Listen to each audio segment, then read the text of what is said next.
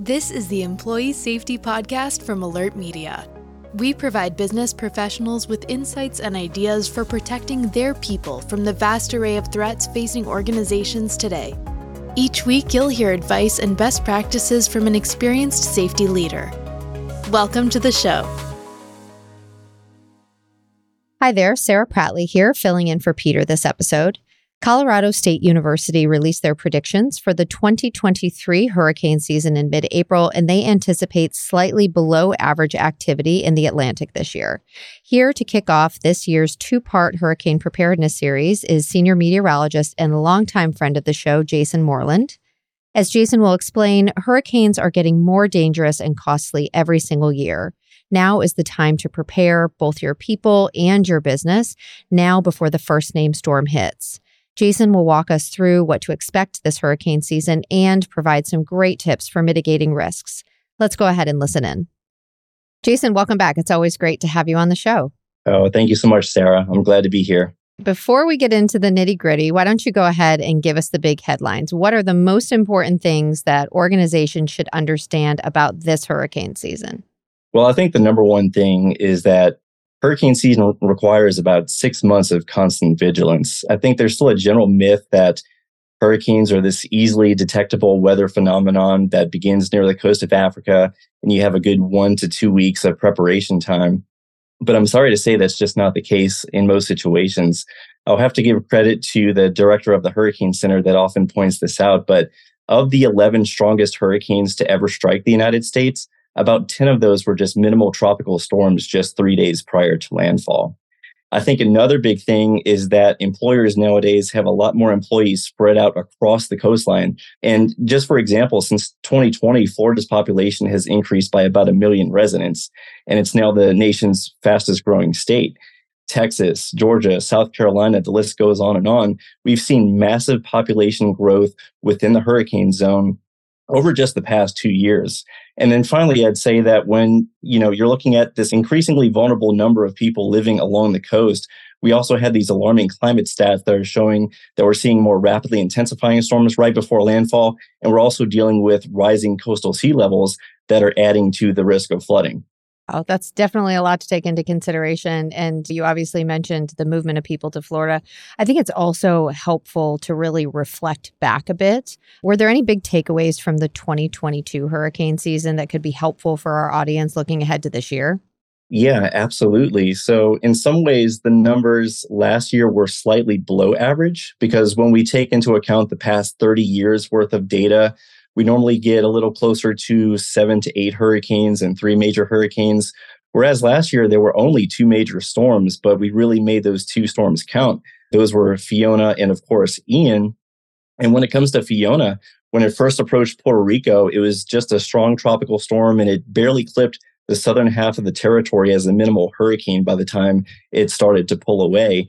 And yet it was easily one of Puerto Rico's most expensive storms. It knocked out some of the drinking water supply to a third of the population. The entire territory lost power for several days. So it really does not take a major hurricane for there to be devastating impacts. And then the storm continued on towards the north into the Canadian Maritimes, and it made landfall as one of the strongest storms in Canadian maritime history. So that's certainly a storm Puerto Rico and Canada will never forget. And then, of course, we had Hurricane Ian that came in shortly thereafter across the state of Florida. And we often think that, well, Floridians, they're pretty weather resilient by now. They've been through one big hurricane after another, so there's really nothing left to be surprised about. But here we go with Hurricane Ian. It caused over 150 deaths. It caused nearly $113 billion in total damage. And it turned out to be the most costliest storm in Florida's history. And by far the biggest killer in terms of direct impacts was a 10 to 15 foot storm surge that went into Fort Myers Beach. But one thing that could be often overlooked is that there was over 10 inches of rainfall that extended well into central and northeast Florida into some of those more inland areas that caused record level flooding along the rivers. And that also caused several fatalities as well. And the other thing to remember is that we didn't even really have our first notable hurricane until the month of September. We went from June all the way through August with really no notable systems across the U.S. or within its coastal waters. And all of this really significant activity came within a 4 to 8 week period. So there's going to be times where Mother Nature can give us a bit of a false sense of security where maybe we kind of dodged a bullet this year's hurricane season, but all it takes is a few week window of favorable conditions for all of that to change. Yeah, as you mentioned, it was definitely a sleepy start to the season, but it really packed a punch there at the end with those two big storms. Okay, let's go ahead and dig into the CSU forecast and what we can expect. Jason, what's it look like for this season? Based on the latest information that we have, it's still looking like a bit of a slowly, or at least a slightly below average total year in terms of the number count. CSU is going with 13 named storms, 6 of which of those are going to become hurricanes, with 2 potentially becoming major hurricanes. Again, that's slightly below the 30-year average of 7 hurricanes, with 3 becoming major. But really, the main driving factor behind the forecast is that we're looking at a developing El Nino out across the Pacific, which is really just a fancy way of saying that the water temperatures off the coast of South America are becoming warmer than normal. And so when you have warmer than normal water temperatures out across the equatorial Pacific, usually we have an offsetting set of factors that come into play across the Atlantic, Gulf, and Caribbean with increasing wind shear and also more dry air. And both of those ingredients tend to suppress the overall number of hurricanes. But the one interesting caveat going into mid to late 2023 is that a lot of the reliable forecast model guidance indicates that the Gulf, Caribbean, and Atlantic are going to remain warmer than normal as well in terms of water temperatures. So that could help to offset those unfavorable conditions being imposed on the basin by El Nino. So that's why there is a little bit more uncertainty, I would say, this year with regard to those numbers. But even if we do get a moderately strong El Nino, that definitely doesn't discount the threat of one potentially more significant hurricanes that could be threatening the southeast U.S. As a matter of fact, over the past 20 years, it's been a mixed bag of impacts when it comes to El Nino dominant hurricane seasons. About half of those did still produce significant hurricane landfalls. In fact, 2004 featured an El Nino, which maybe wasn't quite as strong as the one that we're expecting for late 2023. But if you remember, that was the year in which Florida had 4 different significant hurricane landfalls, all within a span of a few months. So we're definitely not out of the woods, even if that El Nino forecast does verify. Great. Let's go ahead and transition the conversation a bit to preparedness, incredibly important for our audience. Can you walk through some of the potential human impacts of hurricanes and how employers can really prepare and protect their employees when faced with them? Yeah, absolutely. When it comes to workplace disruption, I think the timeline in which events begin to unfold can often catch people off guard. For example, if there's a threat of a significant landfall within 2 to 3 days, this could be, again, when the storm is just a minimal tropical storm or depression. If the forecast is calling for a significant intensification into a strong to major hurricane, there could already be preemptive talk about voluntary evacuations going into effect along the coast. And even for inland areas, there could be talk about sandbag availability if it looks as though there's going to be a threat of heavy induced rainfall flooding that extends well inland.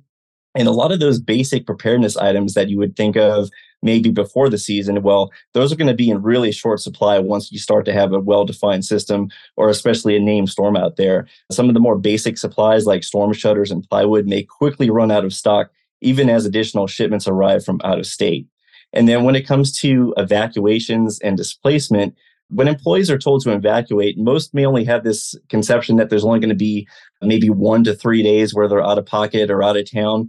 But in the event that the unthinkable happens, say, for example, if you're in Fort Myers and you're unfortunate that your community is the one that's hit by the 10 to 15 feet of storm surge, you could be displaced for weeks and in some occasions even longer than that. So when creating an evacuation plan, you should really account for the possibility that this could be an extended stay away from home. And so with that, you want to think about, if you take prescription medication, have an accurate list of those prescriptions in case you need to refill those medications when you're out of town, or if you have kids or pets that you have to bring along with you. Think about some of those necessary items that you're going to have to take on the road, especially if it looks like you might be away for weeks to possibly even months in a worst case scenario. And then when it comes to mental and emotional stress, with these storms, we think about all the physical impacts, all the damage, the debris, destruction, and whatnot. But think about all the stressors that we have in life when it comes to your occupation. Are you going to be able to go back to work within a few days? Are your family and kids going to be safe? What about your older parents? So when it comes to a landfalling a hurricane, there's a lot of other variables that we often don't consider. And there's also been some studies that show that cardiovascular related incidents tend to increase even if you're not directly hit by the worst of the hurricane force winds. So these are all things to take into consideration, especially when it comes to preparedness. One thing that could definitely alleviate the stress is thinking about some of these contingencies well before the storms ever develop. And when it comes to things like injuries and deaths, the best way to mitigate these potential things is by talking about what are the biggest hazards when it comes to these storms. And, my strongly worded suggestion is that if you're ever placed under a storm surge watch or warning, you should automatically leave. No matter how sturdy of a location that you plan on weathering the storm in, it's really not going to be any match for 10 to 15 feet of water coming off the Gulf of Mexico or the Atlantic Ocean. In the case of Hurricane Ian, there were 66 directly related deaths, and that's related to flooding, storm surge, or winds. And of those 66 deaths, 41 were a direct result of coastal storm surge. And an additional 12 deaths involved heavy rainfall flooding well away from the coastline. And something that I've been talking about before every single hurricane season is that we think of these hurricanes as being massive windstorms and that the blowing debris is going to be the biggest cause of loss of life. But despite Ian being a Category 4 hurricane when it made landfall, only 4 deaths were directly related to wind impacts. Wow, that's incredible. Life safety, obviously, as you just mentioned, incredibly important. What about property impacts? What should folks be really looking to prepare for either right before the storm or even right now? Yeah, so right now, if your plan is to potentially weather one of these storms at home or in your business, you can start to really prepare by getting some of those non-perishable goods and items. That way you don't have to worry about going to the store and really buying up too much all at once. When it comes to non-perishable cans of food or extra gallons of water, these are basic things that can be done weeks or months before a storm ever threatens your area. Another thing that you can do is, let's say if you don't want to go the storm shutter route, if you want to buy plywood, of course, you can have those measured or at least have your windows measured, and you can pre-cut those and have those ready to go in case you need to install them in the days leading up to a storm. I guess one other bit of advice is that if you do go in the plywood route is that if you lay those flat, that's probably the best word of advice, because if you have them upright, they could warp by the time that you actually install those onto your framework, and then they won't be nearly as effective. Some other things that you can consider is to buy some backup generators or some power blocks. Of course, we don't really hope to lose power, but in the case of a big major hurricane like Ian, as many as 2 to 3 million people could lose power all at once. So even if you don't get the direct catastrophic blow from the storm, you could still easily be days or weeks without power. So you certainly want to have those backups in mind. And then also consider how eligible are you going to be to doing things remotely when it comes to work in the event that we don't have power for days or weeks. And also when it comes to preparing your home or business, I know that Florida, for example, has had many hailstorms, believe it or not, into the spring months. Some of these things that we've already seen in the past few months could be weakening your roofing and some of your infrastructure. So it's always good to have a contractor come out before the season really kicks into high gear, just to make sure that there's no weak points involved. And that way, if there is anything to address, that can be done well before a storm ever really threatens your residence or place of business. Such great information on kind of short-term and long-term preparations. Any other advice to help organizations prepare for the hurricane season?